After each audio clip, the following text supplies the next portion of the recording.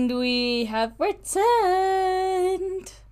Welcome back, everyone, to True Crime Fridays. I am so sorry that we were not here last week. I am very sorry about that.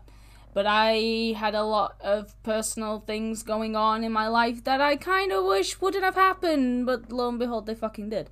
And Matt had a very similar situation, ironically. So we were not mentally fit to record the podcast. I fucking was not. So that's why there was no episode last week. We needed the time to kind of just not deal with shit. Whilst also having to deal with a lot of shit. So that's the reason why.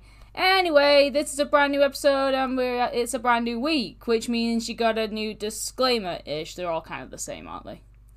Well, this episode will feature talks of kidnapping, torture, imprisonment, rape, sexual assault that many people may find upsetting and or disturbing, and there is also kinda the mention of, why have I forgotten the name of this thing? Stockholm Syndrome. Sorry, I forgot the name of it. I forgot what it was called for a second there. Yeah, there will also be mentions of Stockholm Syndrome, and also claustrophobia. If you are claustrophobic, you will fucking hate this episode. Maybe. You might be okay. But I'm gonna warn you anyway. There is mentions of things being contained in a small space. So, yeah, if you get affected by any of those things, this may not be the episode for you, but we do have some lighter-hearted episodes, believe it or not. So you want to go check one of those out. But this is a shorter episode, because there's not too much info on this shit. So, yeah. Welcome back!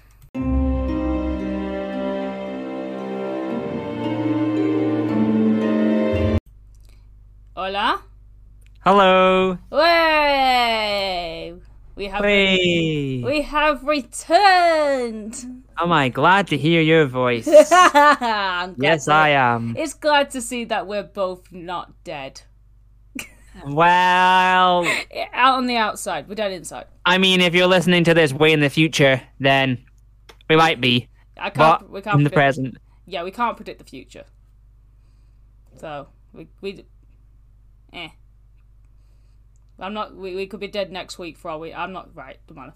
But we are here. We are back after there not being an episode for a week. Yeah, I explained in the disclaimer, but yeah, there was a lot of shit going on, and we were not. Well, this is a message on Instagram. We had to at least say. Yeah, we put out something to say why there wasn't an episode, but I feel like we wouldn't have been able to give a decent episode. No, and everyone I can imagine will be understanding, but I was the same as Lauren. I was like, we could do an episode, but we don't want to do an episode and not feel like we were giving it our all, and then you guys would listen, and you could feel it yourselves or hear it yourselves that it wasn't 100%. Yeah, like I've had to be around people a lot last week. Like, that sounds like I was mentally fine. I wasn't. I was basically being around people to distract my shitty brain. So whenever I would leave said people and be on my own at home, because I'm currently home alone. I shouldn't be saying that, but no one knows where I live. Hopefully not, anyway. Whenever I would be home, it would plummet again. I'd be like, right, I need to go home and possibly get ready for the podcast. And I'd get home and I'd be like, ugh. Like, reality sinks again, and then you just can't. And then that's just... Whereas, past couple of days, I've been a lot better. Yeah, but people listening can probably relate. We do these podcasts, and we do talk about true crime, but we also do talk about stuff on a personal level. Yes. We're not some, like, robots just, like, focused on this and no human expression or anything. So you guys will have... Some of you listening might have had the same experience and totally understand this, so... Thanks for being understanding. But we're back now. We're giving it our all for whatever today's episode is on. Yeah, but we've kept you waiting, but the wait will be worth it, I hope. I've got no idea, as usual, what the hell is going to be talked about. But yeah, it's not a long episode because, weirdly enough, there is not too much information about these people's personal lives before everything happened. But it's a very famous case. It's a very famous case, and it's fucking baffling, and it's very, very... It's insane. It's an insane case. So this case is mostly known as the girl in the box. Girl in the box? Yeah, it's mostly known as the girl in the box. The victim in question is a woman called Colleen Stan, but the actual case itself, and most people in pop culture tend to remember it by, is the girl in the box. I mean, I know man in a box, but that's a completely different thing. Yeah, so girl in the box. This case is about Colleen J. Stan, who is a woman who was kidnapped and held as a sex slave by Cameron and Janice Hooker in California for 7 years. And she was kept in a box. In a box? Yeah. Oh! You might know this case. This case. Well, I don't know if you're going to explain it, but I do know this case. Yeah. Because there was a band that you know that wrote a song about this for their first album. Which I'm pretty sure it didn't make it. Do you not know? No. Slipknot. Oh, they're about fucking right, isn't it? The first album, the song Purity, which I don't think... Yes. Purity was omitted from the reissue along with Frail Limb Nursery, but yes, Purity, that's the one I know. They wrote it about that. Yeah. So I do know this, but I know the name of the case, but I don't know the full details, but I just know it from research, music-wise, so... Fair enough. It's a very horrific case. I think, what day did I... There was some point, definitely wasn't last week, might have been the week before, I watched the movie on it. Because there is a movie on this. That only came out a few years ago, actually. It was alright. I've got a few issues with it, which I will talk about at the end of this case after we go through everything. Okay. There's more stuff that I'm seeing here that's based on this case that I know about, but didn't know it was this thing, so... Yeah, you're gonna be... It's one of those cases. I remember first hearing about this case. I was weirdly just scrolling through Facebook one day, and it pops up quite often as one of those weird articles that doesn't seem like it's from a legit publishing company, or from an actual website. It feels like it's fake, but it always pops up every now and again, like the tale of the girl who spent 7 years in a box, and you don't really... I remember that's how I found out about it, and then I googled it properly, and turns out it's real, and it's a fucking huge thing that happened. Well, actually, that piece of information I'm reading, I don't know if that actually does relate to this, because for some reason it says the main plot of the American documentary-style horror film The Poughkeepsie Tapes, which I know about, was based on this case, but I didn't think that film was based on this. But the more you know, it seems that a lot of things I know about are based on things, and I had no idea. So this will be actually interesting to find out what the actual story is. Yeah, so Colleen J. Stan was born on the 31st December 1956, and she was kidnapped by Cameron and Janice Hooker. Now, when she was growing up, she was a very well-behaved child. There's nothing wrong with Colleen, I just want to point this out. Nothing, she didn't do anything, but she was very well-behaved, and she was raised in a very religious household. Now, when she was very young, around the time, about 17, 18, she had gotten married to her high school sweetheart, but this relationship didn't work out, and within less than a year, they had gotten divorced. She had moved back home, and she just started to work on herself and be herself quite a fair bit. Trying to figure out who she's still, in with the whole religious aspect that her family had, but she was being more herself and not abiding by her husband, basically. So it got to the point where she was very adventurous as well. So she hitchhiked a lot. She hitchhiked quite a fair bit. So she became an expert at it. So she knew what cars she shouldn't get into and which cars she should get into. Just want to point out, hitchhiking's never a good idea, regardless. But around this point, when she's around about 18 or so. It's in the 70s. It's literally it's normal at that point. Like, everyone's hitchhiking, so it's not that everyone else is doing it. So, but this was a thing then.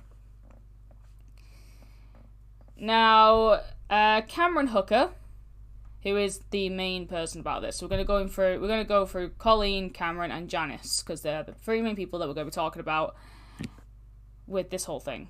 Can I just say, what a last name, eh? Hooker. Oh, God, yeah, no. No, not blessed with a nice last name, are they? Nope. So Cameron Hooker was born in Alturas, California on the 5th of November, 1953. His family moved quite often during his childhood, and they didn't actually settle until they did in 1969 in Red Bluff, California, when he was around about the age of 16. Now, in 1972, Cameron graduated from high school and began to work at a local lumber mill. And around this time, like during his teenage years, like most young boys, sexuality starts to develop. You start to focus on girls a lot more, or boys, whatever, but he was focusing on girls way more, and he started to realize his fantasies. Now, he has very messed up fantasies, as to be expected. Well, there's got to be people in this world that push the fantasies to extreme limits, so... So, one thing I also want to say, before we go into Cameron's fantasies, I'm gonna say this straight up. He is the worst representation of what is BDSM. Because he says it's BDSM, it's fucking not. And the BDSM community will 100% agree, because they're very, very, very high on consent in the BDSM community. Cameron, not. I mean, I don't know anything about BDSM. Oh, I know some things. I don't perform any BDSM if anyone thinks that, but I would have assumed, like you said, that if you wanted to do that stuff, the other person would have consented, because I feel like that's torture. It's not, I mean, it's not torture. It's I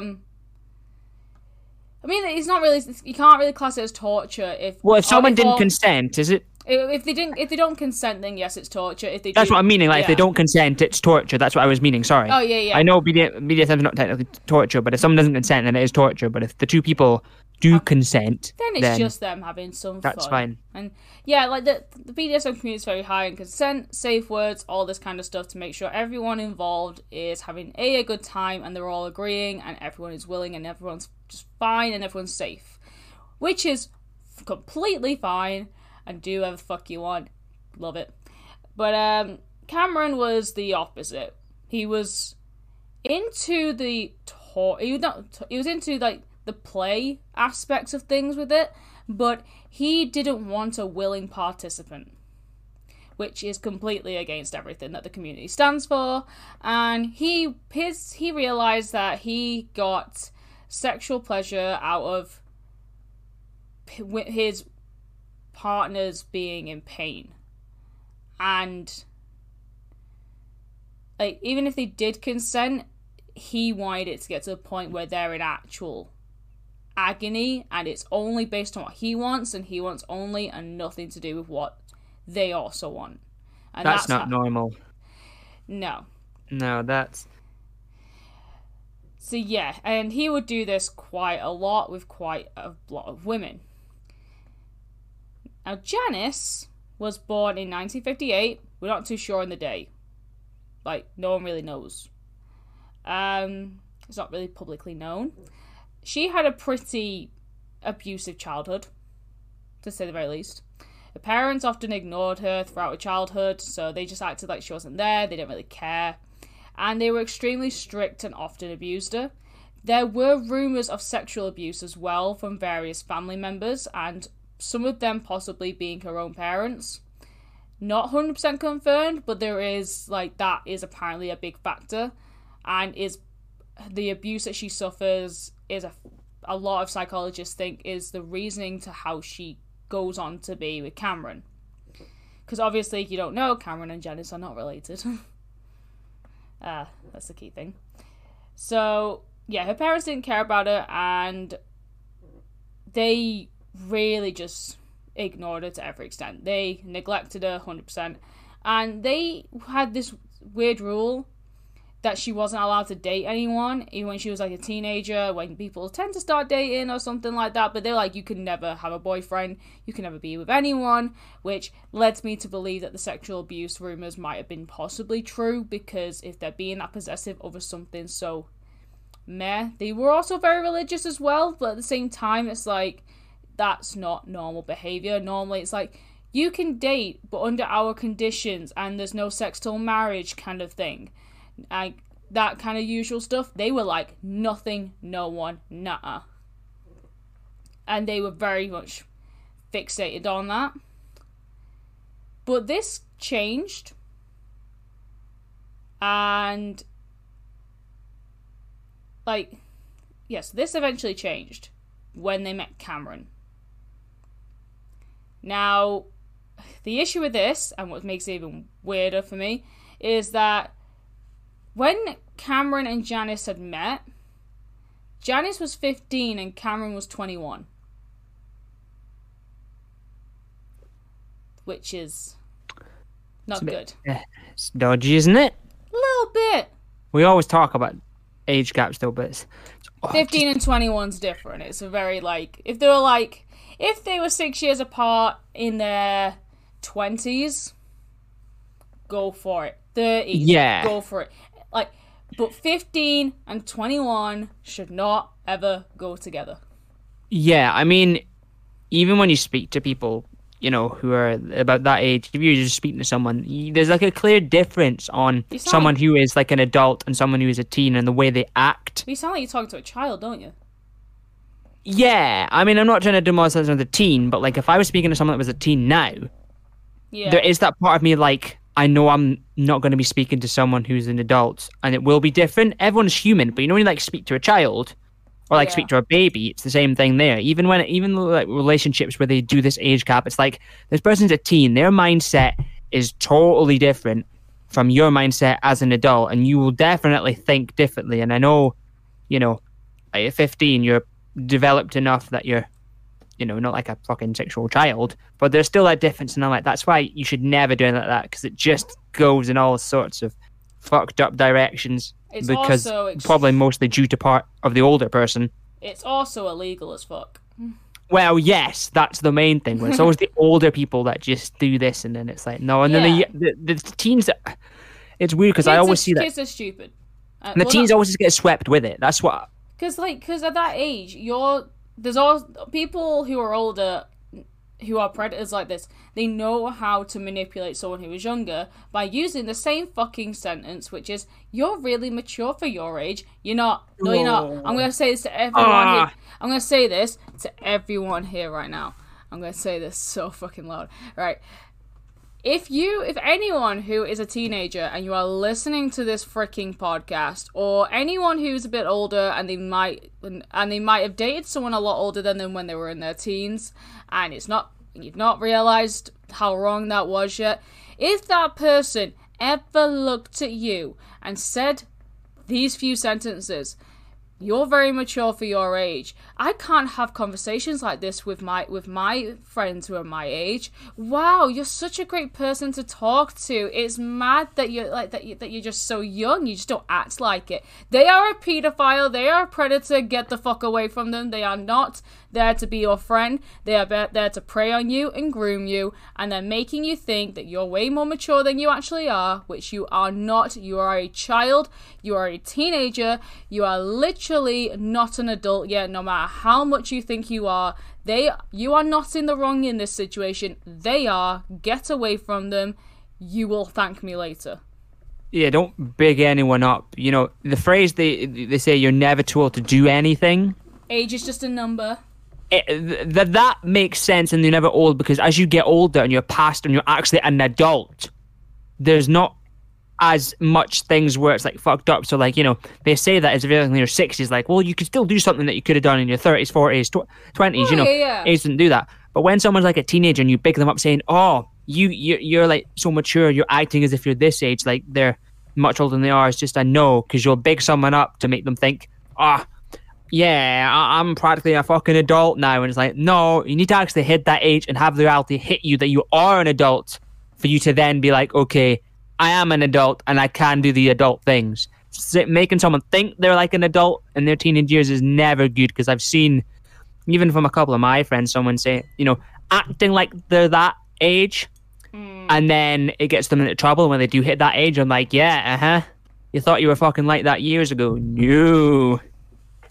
Reality hits you hard. But just don't do that. Yep. Don't big anyone up. So, especially when they're younger. Yeah. So, she was 15 and he was 21 when they first met. And when Janice introduced her parents to Cameron. Now this is weird, because Janice was obviously 100% aware that she's not allowed to date anyone. But her parents met Cameron, and her parents loved him. Wonder why. It got to the point that when Janice turned 16, her parents allowed her to marry Cameron when she was 16, because the law in some states, and actually in the UK, you can get married with parental permission. I mean, which I don't agree with. Well, here's the thing. If you marry at such a young age, and especially when I've seen people have kids at such a young age, if you're not ready for it, it'll just collapse. What you think is great at the start. Now, in some cases, for some people, it might work, and they'll have a very, very long and healthy relationship. For a lot of people I see, they go to it too quickly, and it all falls apart, and then you've got more issues to deal with than you would have had if you just waited and thought, right, I won't, because I'm not married. And you're not married, and I'm not having kids, doing all this stuff, and it's not, and people could say like, well, you're not getting anyone where to do that. But if I did have a girlfriend, the last thing would be right now is marrying or having kids, because I'm like, well, I'm not sure if it's stable enough that it would work.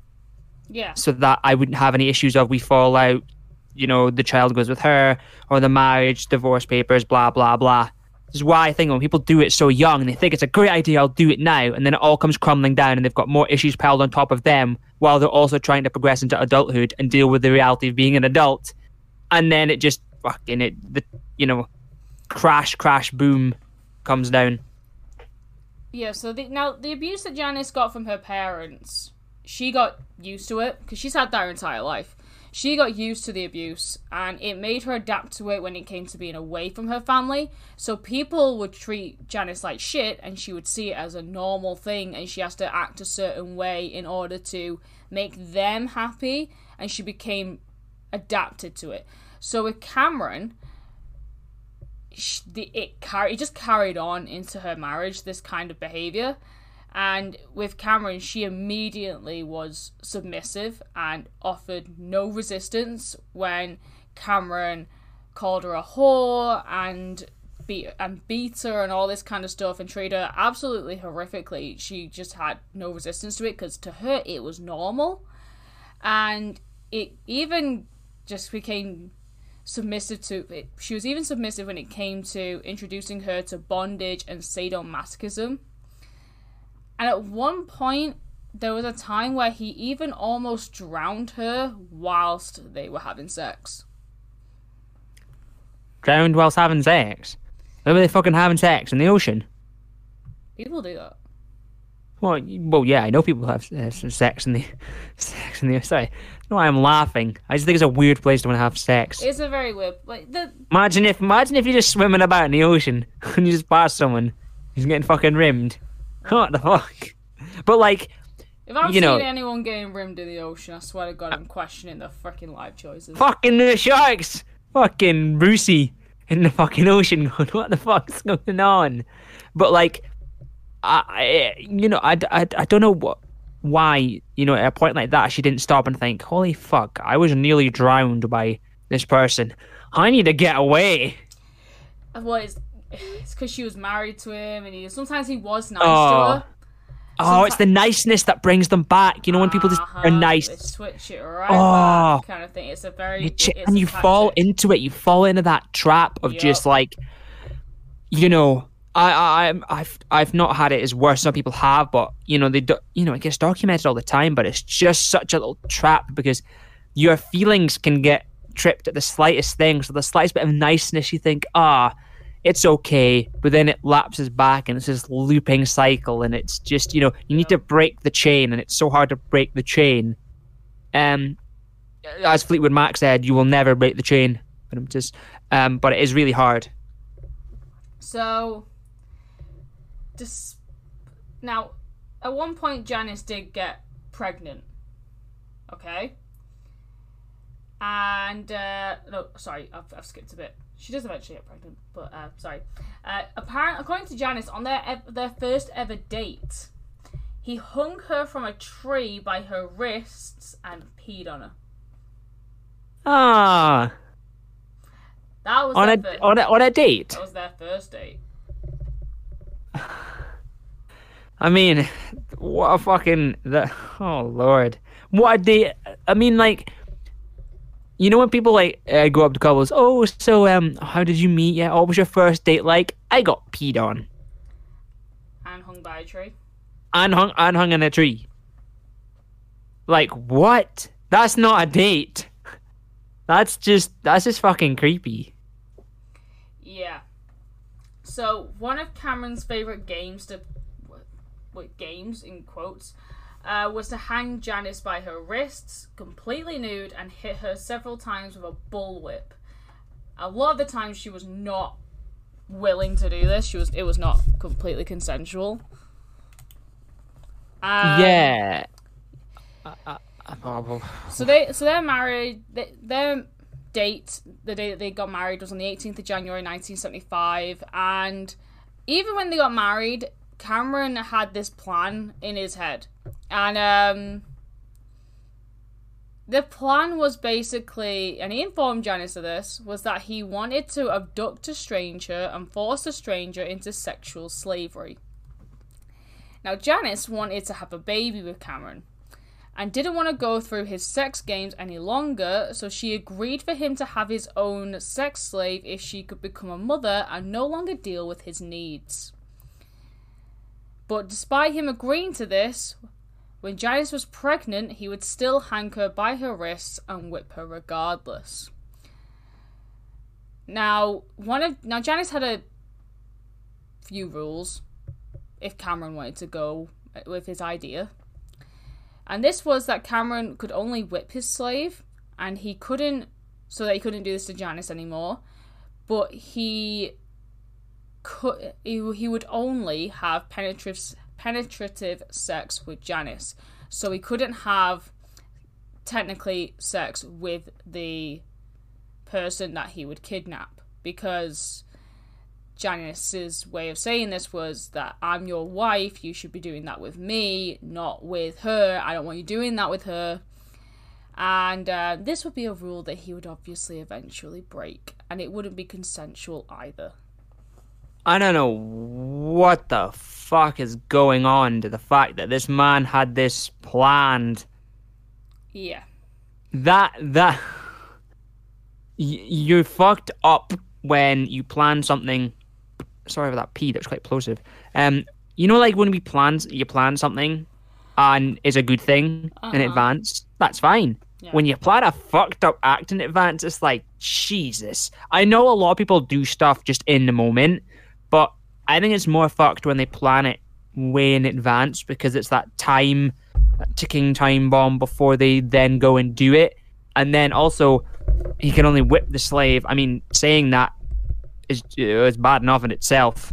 The fact he wants someone to do that with, and she's, it's a weird, like, agreement thing of, like, have the child, you could have the slave, you can only whip them, you can't do any of this stuff, do it with me. You know, that's such a weird conversation.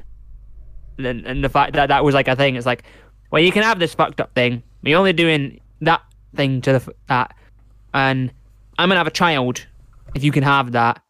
You know, it's not like those everyday occurrences of like, well, what's for tea? Well, you know what? You can have that, and I'll have the leftovers. Okay, well, this is like another fucked level. 1 sec. My freaking mic is getting hooked everywhere. Like, I've tried to move my chair back a bit, so sorry everyone if you could hear that for a second. Just fucking the wire got caught. Oh, the wire got caught. But I just think this is so fucked. Like, like either or balancing outcomes situation. It's like fucking hell. Oh yeah, it's massively fucked. What? I mean, there's no good outcomes coming out of this either way. So well, we'll go into it. On the 19th of May 1977, Colleen Stan was hitchhiking from her home in Eugene, Oregon, to a friend's home in Northern California. When she was heading there for a birthday party. She was going to surprise her friend. It's going to be a whole big thing. Like, her friend had no idea she was coming for her birthday. Like, it was going to be a whole thing. She hadn't seen a friend since she lived there when she was married. So this is a big deal. Colleen had already hitchhiked to get to where she was at this point, so she was like on the middle of a road where her last driver managed to drop her off as far as they could take her. So she was trying to get another ride to get the rest of the way. And she had turned down a couple of other cars because she didn't feel comfortable. The vibe wasn't right for her. And one of the cars, she said, was a car full of grown, like, men, frat boys in a way, I think she said. So she didn't feel safe getting in the car. Now, when Cameron Hooker pulled up on the side of the road, she accepted the ride because Janice was in the passenger seat holding their newborn baby. So he gave her instant reassurance. So they did the Myra Hindley and Ian Brady thing of, like, having the woman and the baby in the car to make it look like nothing could go wrong. It's a woman and a baby. Nothing could go bad here. Yeah, but I mean, it just proves that, it may look all happy, but, they can't trust anyone these days. No.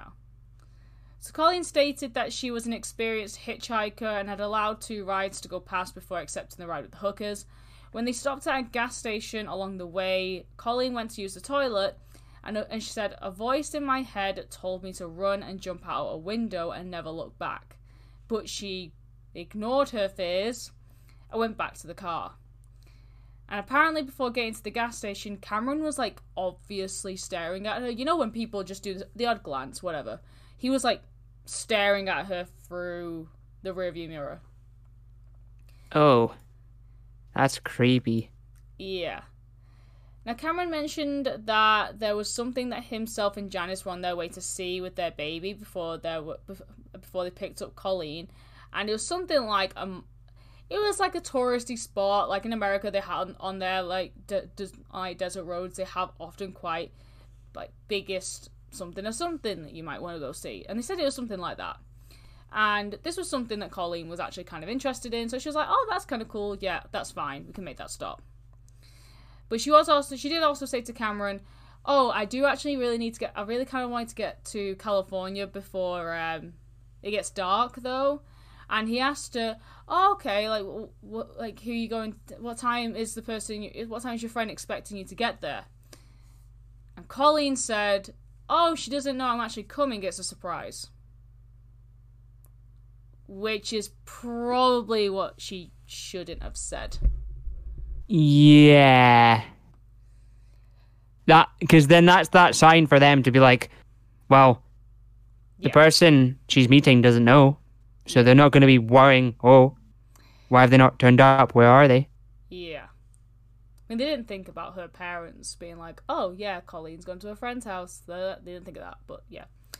So according to Colleen and Janice's testimonies, Cameron pulled off the highway and put a knife to Colleen's throat when they were alone in an isolated area because Janice and the baby had gone out and walked a bit further away from the car. Now she was then locked in a wooden head box. This is a box that she noticed when she got back into the car was in the seat next to her at the gas station. She thought it was weird, but she didn't ask about it. Now, this box was literally what it says. It's a box on her head that was locked, and the box was designed to prevent light, sound, and fresh air from coming in. Not even fresh air? It was like, she said she struggled to breathe. Like, she could breathe, but at times it was quite a bit of struggle, and it would cause a bit of pain. Oh, God. But she could breathe. It was, like, enough for her to breathe, but at the same time, it wasn't like a giant air holes like in front of her. You get what I mean? Yeah. So the Hookers would drive back to their 2-door Dodge Colt around Northern California, looking for young women suitable to be turned into sex slaves. This was their like motive that they had. And yeah, they'd have Janice in the passenger seat to give like reassurance and stuff like that, which obviously now they've got Colleen, clearly worked. Because Cameron had done this a couple times where he'd like try and pick up women on his own, and it hadn't worked. So he thought, get my wife in, get my daughter in, that will definitely work. So the Hookers drove back to their home, and this was like this at the time was just a regular house that they had, and they hung Colleen from her wrists in the basement before removing the box, blindfolding her completely, and cutting her clothes off. Now, when she was naked, Cameron whipped her repeatedly while Janice watched. When he was finished, Janice and Cameron had sex directly under Colleen as she was blindfolded and hung up. Ah. Colleen was then forced inside a wooden box that was only slightly larger than a coffin. Her arms were tied up and she remained blindfolded, but her legs were loose, so she would kick the box constantly so she could try and get out. But Cameron eventually tied her legs up too, and the box was designed to not let in any light or sound. Now, one thing that Cameron also did was put a device that he had made, because this is the thing, he made all these things so it would send it'd send basically shocks of electricity in between her legs. Oh. Yeah. Shocks in between her legs. Well then, yeah. You dirty bugger. So over the following months, Cameron would take Colleen out for a daily session of torture. This would include whips, electronic shocks, starvation, and the use of a homemade rack. Now, a homemade rack. You ever seen those medieval torture devices where it's a slat of wood and your arms and legs are tied up and someone rolls something and it stretches you? Oh, those stretching machines. Basically that. Oh, those stretching machines are... He basically made his own version of that. Oh, my lord. I have you seen, like, people in, like, TV shows and stuff on them? It's horrible. I've seen cartoons because they have one on in the movie Hotel Transylvania. Yeah, I've seen like cartoons and maybe in Horrible Histories once, but it just seems so painful. Because like you can't do that pain to yourself, like stretch. No. You can stretch your arms and it feels nice if you want to stretch after being sitting down too much. But just the thought of being on that and like your body actually stretching and you can feel it as if your arm's just gonna rip off. Ah. So, in the first month of her being held captive, she had lost 22 pounds. Wow. Yeah. Wow. He would only ever give her like a slice of bread like every once in a while, and it was always a very small slice of bread, and that was kind of it. And a lot of the times he had to force feed it to her. I mean, I eat bread, just stale bread. I will eat it, and I absolutely love the heel, but it's not a supplementary diet, and just to get one every once in a while, how long's that? I think it'd be like... I think he'd only do it once every couple of days.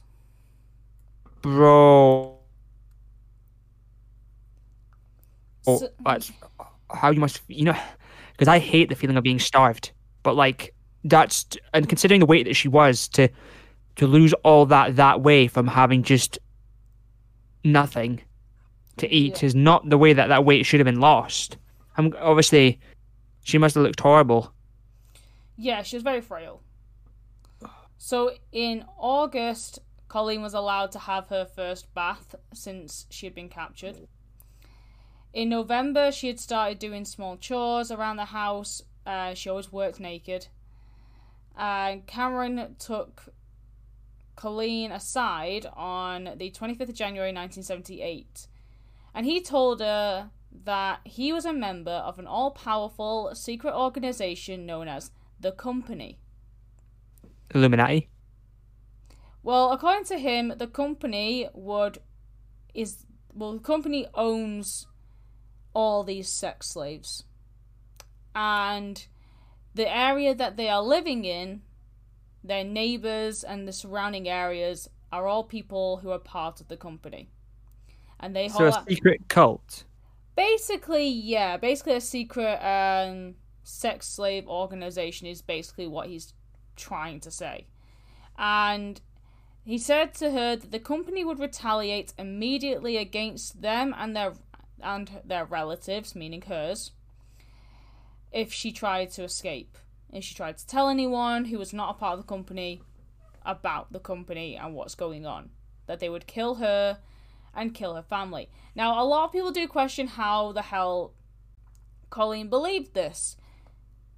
There are organizations out there that exist.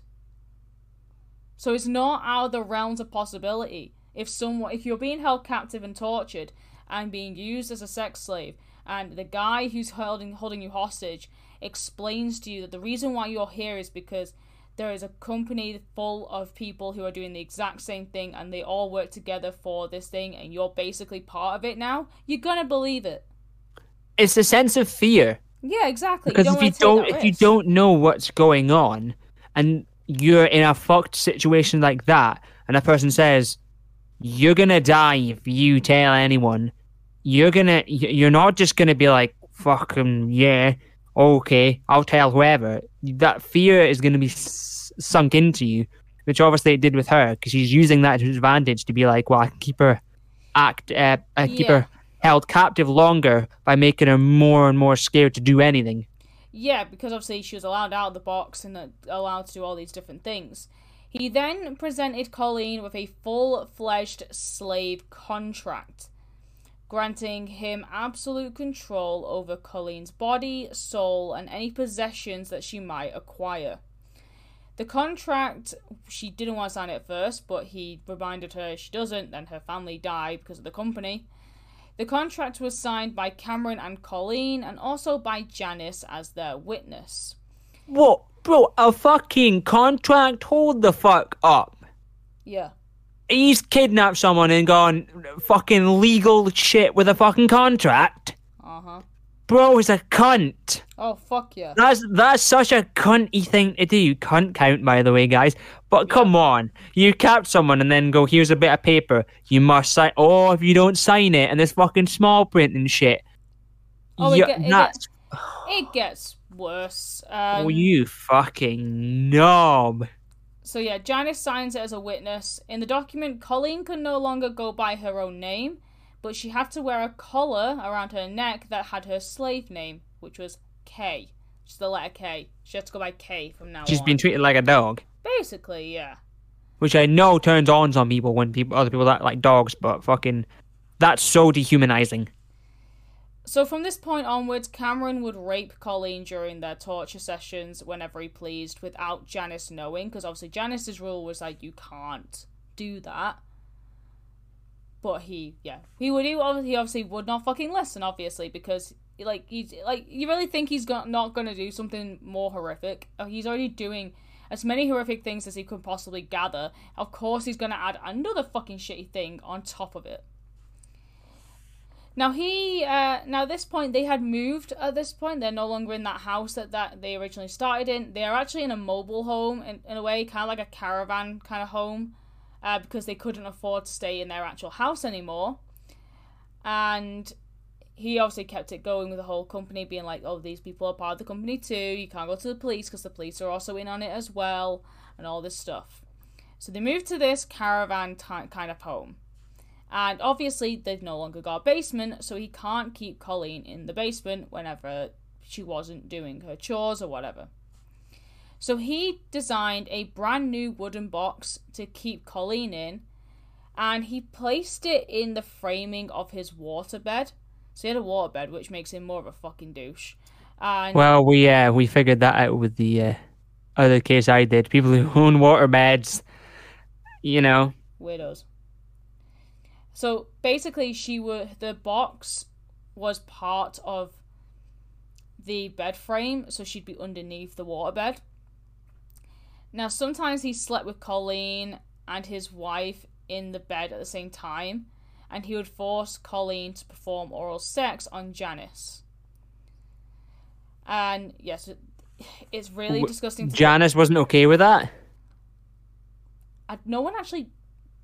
I think she kind of went along with a lot of things, because she was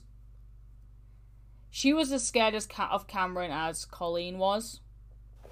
Yeah, but it's so one of the situations where because there's a couple times I've, wondered about situations where if someone's forced to engage in a sexual act with someone of maybe the same sex, but they're not that sexuality, how that must make them feel. Yeah. Because it's never a good thing to do that, because if you force someone to do something they don't want to do, but on that level it's quite bad, because, as someone who is straight, if I was forced to perform some sexual act on another man, I wouldn't be happy about doing that, because that's not my sexuality. Nothing wrong with people who are gay, but in a situation like this one, where Janice is having someone who's younger perform acts on her, must have been very uncomfortable if she wasn't obviously bisexual, and it would have felt like maybe yucky inside. I don't know. God no. I just no one knows really. They didn't really. It was kind of a thing that was brought up in court, but never spoke of again. You get what I mean? Yeah, she probably doesn't want to speak. It's one of those things where I think when it happened, she was like, "Don't mention this happened again." Yeah. So now, at this point in 1980, Colleen is allowed outside of the house,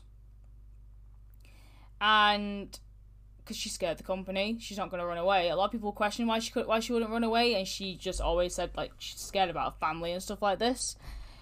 So initially, Janice would drive Colleen to bars in Red Bluff, where Janice would drink with her and vent her jealousy by picking up strangers and sleeping with them. Later, Cameron made Colleen beg for money as well in Reno, Red Bluff, and Redding. Colleen made no attempt to escape, as she believed that the company was truly watching her the entire time, because whenever she was out with Janice or Cameron, they'd point out random people and be like, yep, they're a member of the company, they're watching you. So she was constantly reminded about it. In the summer, Colleen was actually allowed out of the box altogether, so she was never actually in the box at this point, but she was forced to sleep in the on the bathroom floor whilst being chained to the toilet. Now, also remember at this point, it's 1980. Their child is older.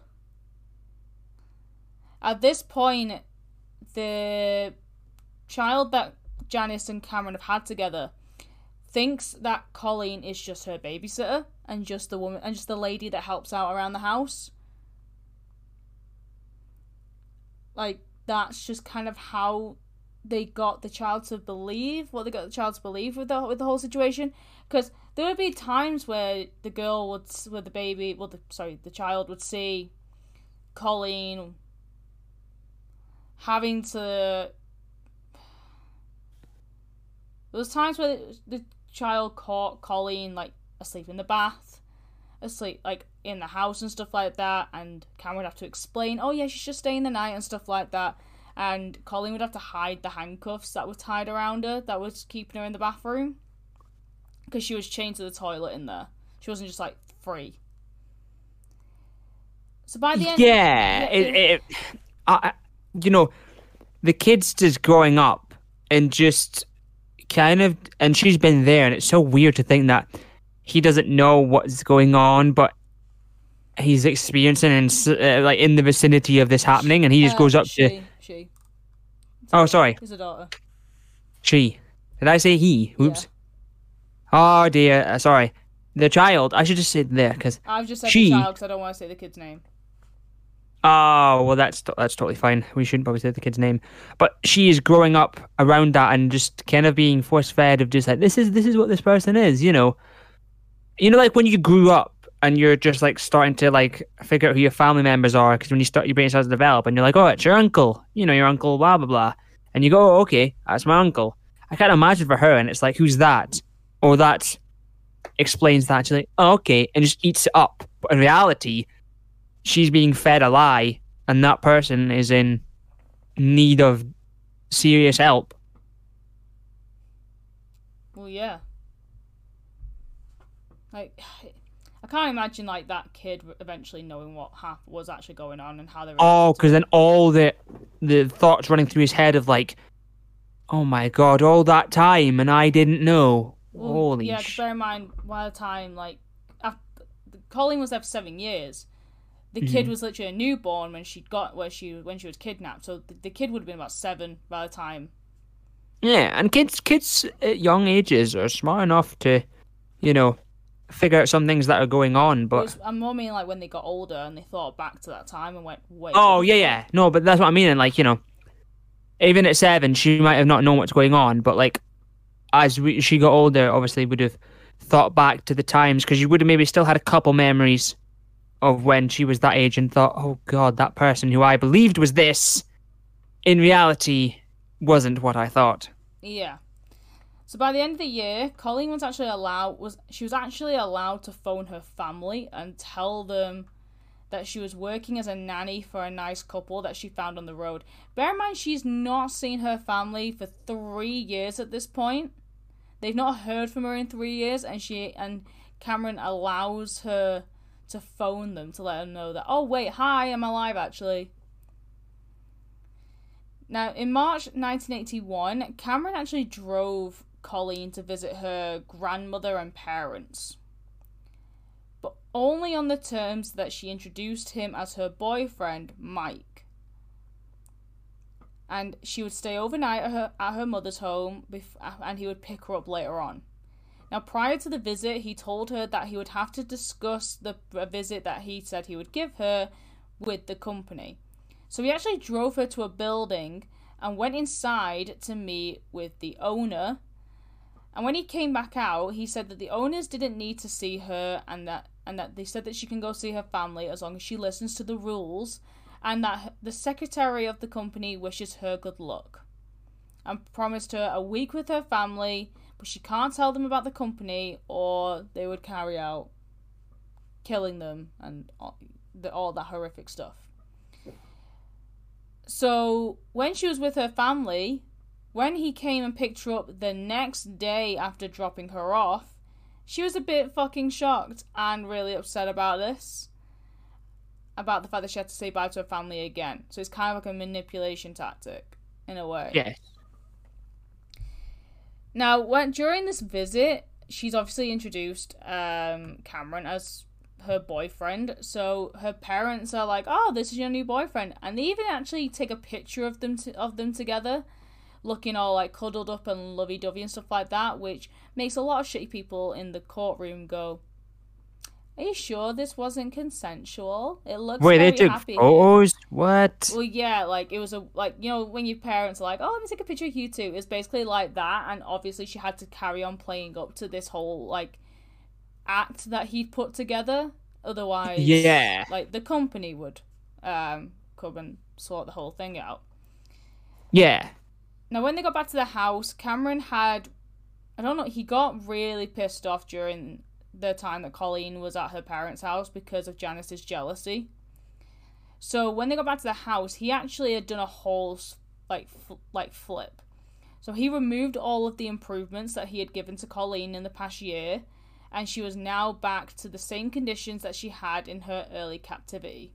So back to the torture methods, back to being in the box, the whole thing.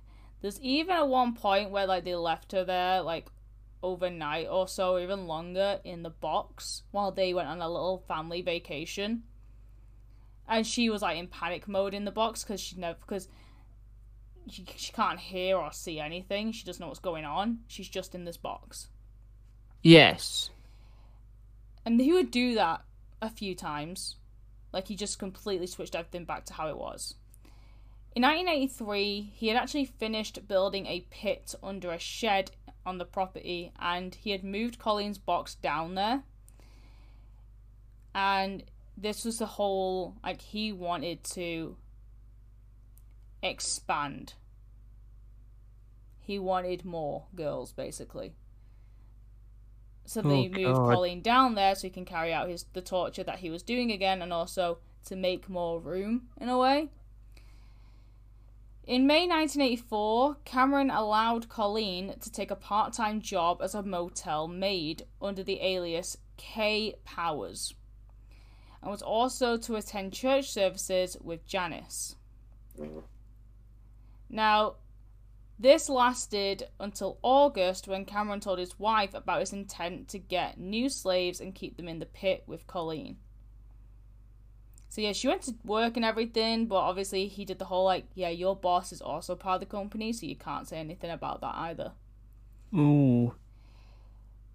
Over the 7 years of Colleen being held captive, Janice became increasingly sick of Cameron and jealous of Colleen. So as the years went by, Janice was getting more and more sick of her husband. One night, when Janice discovered that Cameron was raping Colleen and had gone against what he said he wouldn't do, she had started to, like, think a lot more. He'd gone against that, and she had started to realise that he was whipping her lighter. He was being less aggressive and less abusive than he was at the beginning, despite him saying that he was going back to his regular habits. And she noticed that Cameron was starting to get too attached to Colleen. And he even wanted, at one point, for Colleen to be his second wife. So he became a bit obsessed with her. Second wife? Yeah. How did you go about doing that? Well, he's not exactly doing things legally here, so probably very illegally. Yeah, but would he have had to have, like... Well, he's going by the... Well, while Colleen's, like, held captive in this new town, he's going by the alias, like, Michael Powers, so he would probably just use that name and try and master up a bunch of shit. I don't know how. And marry her, but yeah. While still being married to... Janice. Oh. That's confusing. Wow. Okay. Now, on one occasion, Janice took their kids, because they've got 2 kids at this point, and left to stay with her father for the night, telling Cameron that she was going to leave him, calling him a monster, before driving away. And Cameron reacted in a way as to abuse Colleen even further. At one point, he had brought out a shotgun, and he brought Colleen and the shotgun behind their mobile home. He gave Colleen the gun and told her to pull the trigger. Now, she pulled the trigger, but nothing happened because he hadn't loaded it. You basically wanted to give her the whole impression that she could end it all, and that's not going to happen because he has that control over her, and he's not going to allow that to happen. Damn. So one day, when Colleen was at work at the motel, Janice came by to pay a visit. And Janice told Colleen that the company did not exist. Kick in the teeth. She told her the truth about everything. And that the company never existed. And it was Cameron's way of making sure that she couldn't leave and could be a full slave to him. Janice had also told her pastor, who had advised Janice that herself and Colleen needed to run away from Cameron and report him to the police. Now, Janice took Colleen to a bus station, where Colleen rang her father asking for some money to get a bus back home without telling him what had happened over the past 7 years. Like, that's definitely a face-to-face conversation. Her dad had sent her more money than she asked, just in case she got stuck or anywhere. Like, he just like, take all this freaking money, get home. Now, before getting on the bus, Colleen actually rang Cameron. And she told Cameron that she knows that he lied to her the entire time at the company and all the shit that he'd put her through, and that she was leaving. And he reacted in a very odd way. He didn't get angry. He actually broke down in tears over the phone. Damn. It wasn't like a I'm getting caught breakdown in tears, like you've just broken up with me breaking down in tears. Yeah. But, you know, you fucked up. You motherfucker. Kidnapped someone and tortured them for 7 years. Yeah, you've done the fucking horrible, so... And emotionally manipulated them to another fucking level. You've destroyed someone's life. Yeah, 100%. So even then, Colleen agreed with Janice to not go to the police because Janice said that they need to give Cameron a chance to reform. Now, Janice also burned the slave contract. But then she found a copy of it later on. Now, after 3 months, Cameron hadn't improved. He just got worse, but towards her. And she then decided to report Cameron to the police after 3 months. Both for the abduction of Colleen, but also for murder. Murder? So, less than a year before Cameron and Janice abducted Colleen, they had picked up a 19-year-old hitchhiker called Maria Spanhage in California on the 31st of January 1976. Now, they drove her to an intended destination, but as she was getting out of the car, Cameron grabbed her, forced her back into the car, and she was then brought to the home where she was hung from her wrists in the basement, undressed and tortured for a day, the same as what would eventually happen to Colleen.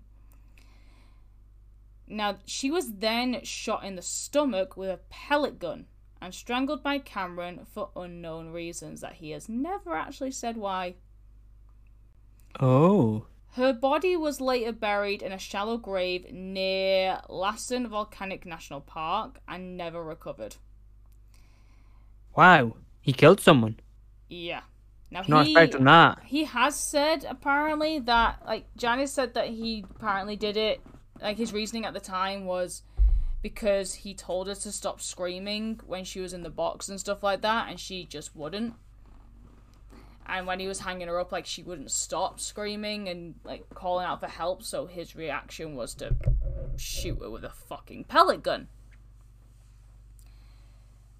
At the time, the police actually suspected that her boyfriend was responsible for her disappearance because the two of them had an argument just before she disappeared. He was informed, by the way, that he is obviously not responsible, but he was investigated like so many times and questioned all the freaking time because of this. Now, since the police were unable to locate her body, Cameron was only charged with the crimes committed against Colleen. But he has confessed to the murder, but because they can't find a body, it's a bit different. Yeah. Now, Janice had informed Lieutenant Jerry D. Brown of the Red Bluff Police that Cameron had kidnapped, tortured, and murdered Marie Elizabeth Spanhage, who had obviously disappeared in 1976, but obviously nothing had come from that.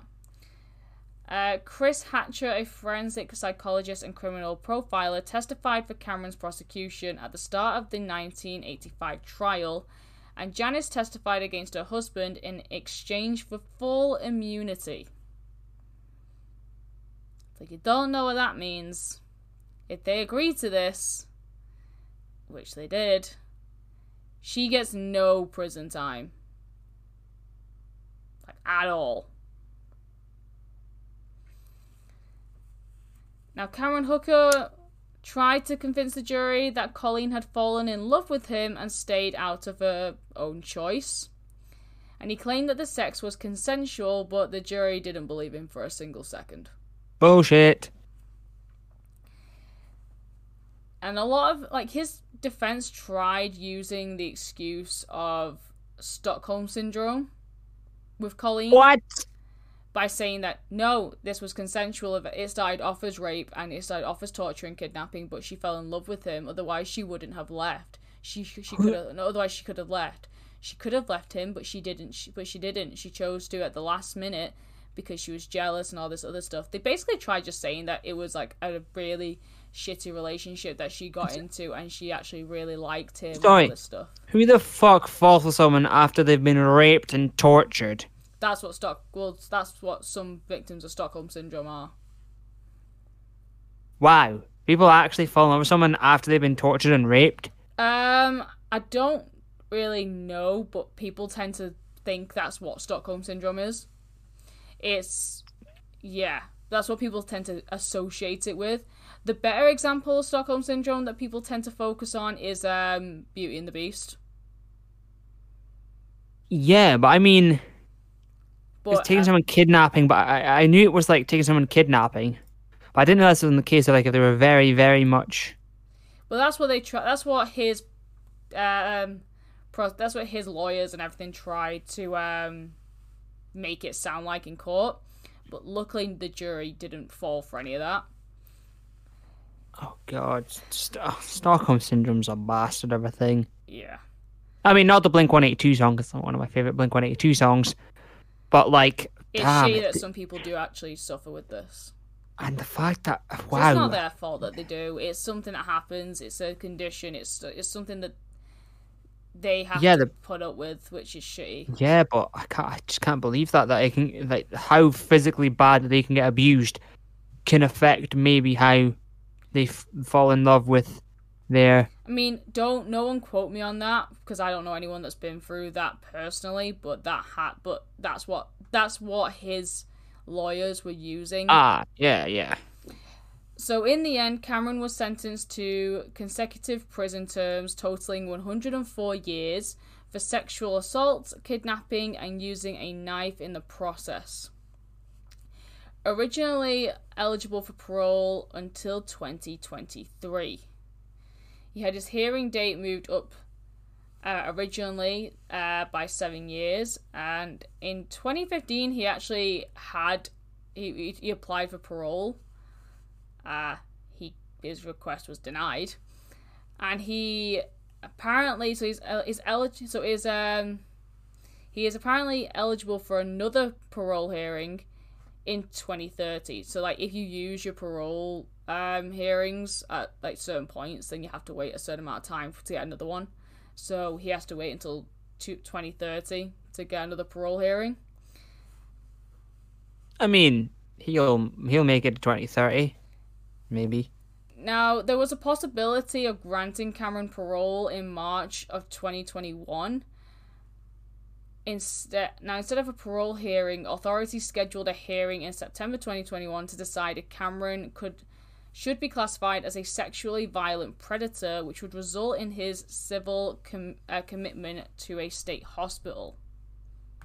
Now, bear in mind, they have actually kept Colleen in the loop of all this as well.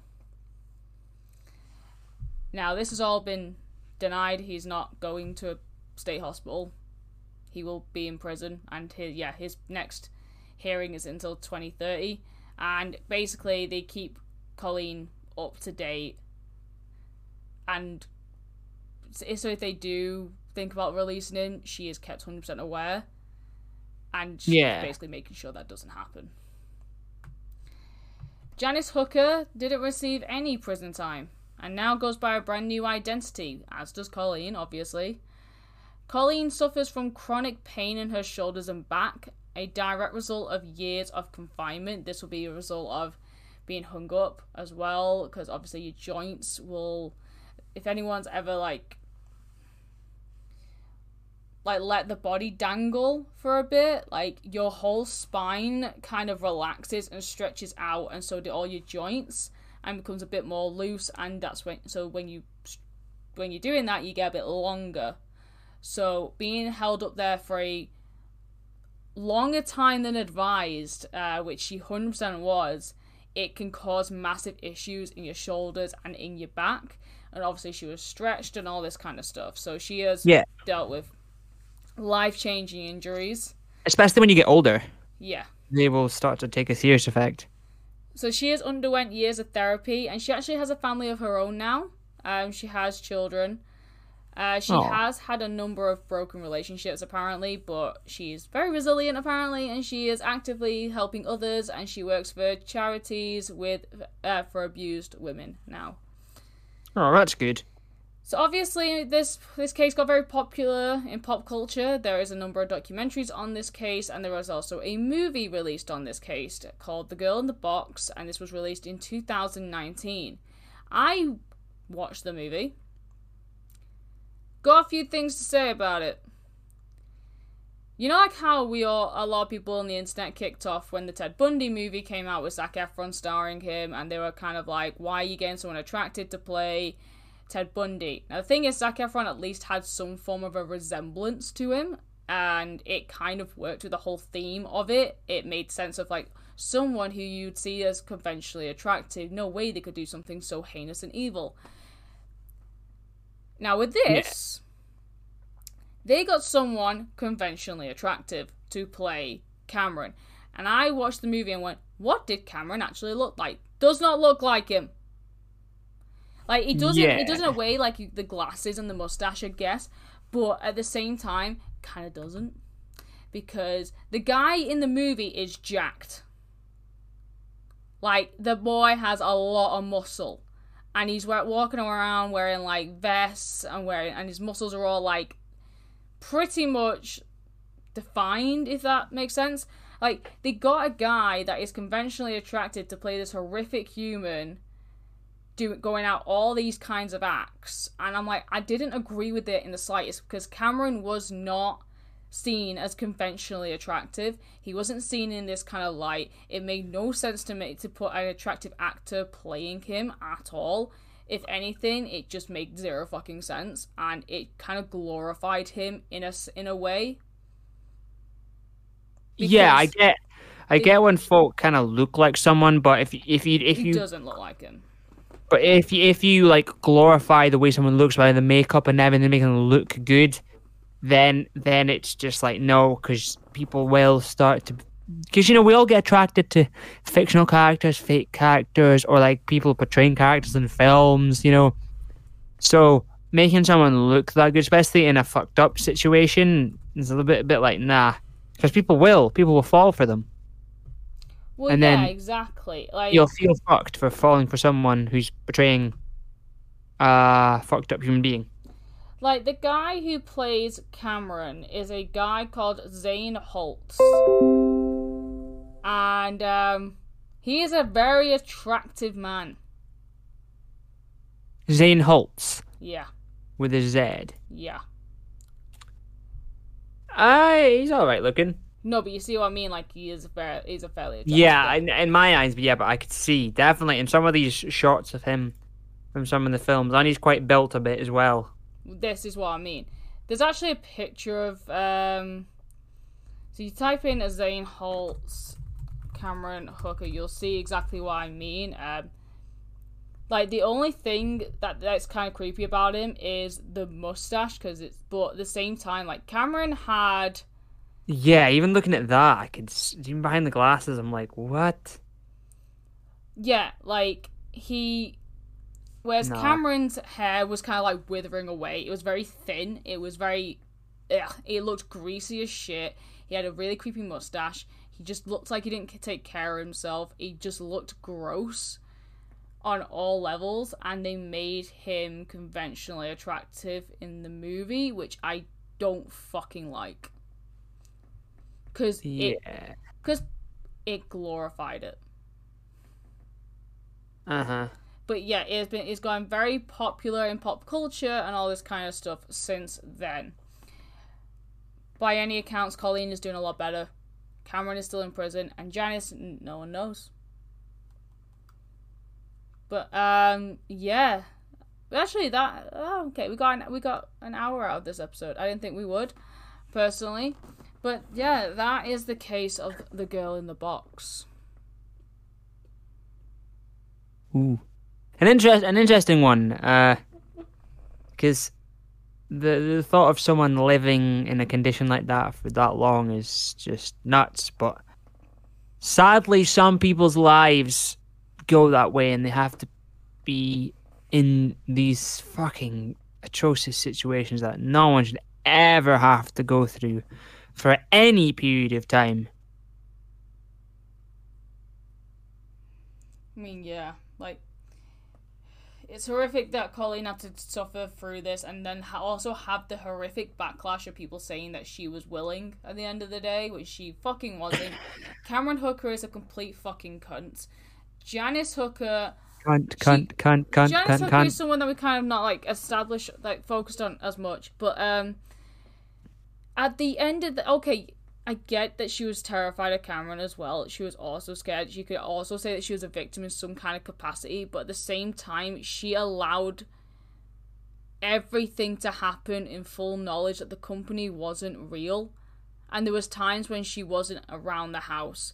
There was times when she felt guilty and she could have ran. It might be easier said than done, but she was a willing participant. Emotions are a bastard. And it's like, it's a weird one. I can't see where, like, I think she got off too light. I think immunity shouldn't have been a thing. I feel like she should have gotten somewhat of prison time for helping. Nowhere near as long as Cameron got, 100%, 10%. She didn't do the things that he did. No, but involved in a way of some sorts. But she had involvement, and I feel like getting immunity, she got off way too easy. Yeah. But yeah, that's my opinion on Janice. If anyone has a different opinion, then please let me know. I'm willing to listen. But yeah, that's my opinion on her. But yeah, that is the case of the girl in the box. I hope you guys enjoyed this episode. We're very happy to be back after a week off. And we will see you next week on another episode. Bye-bye. Bye.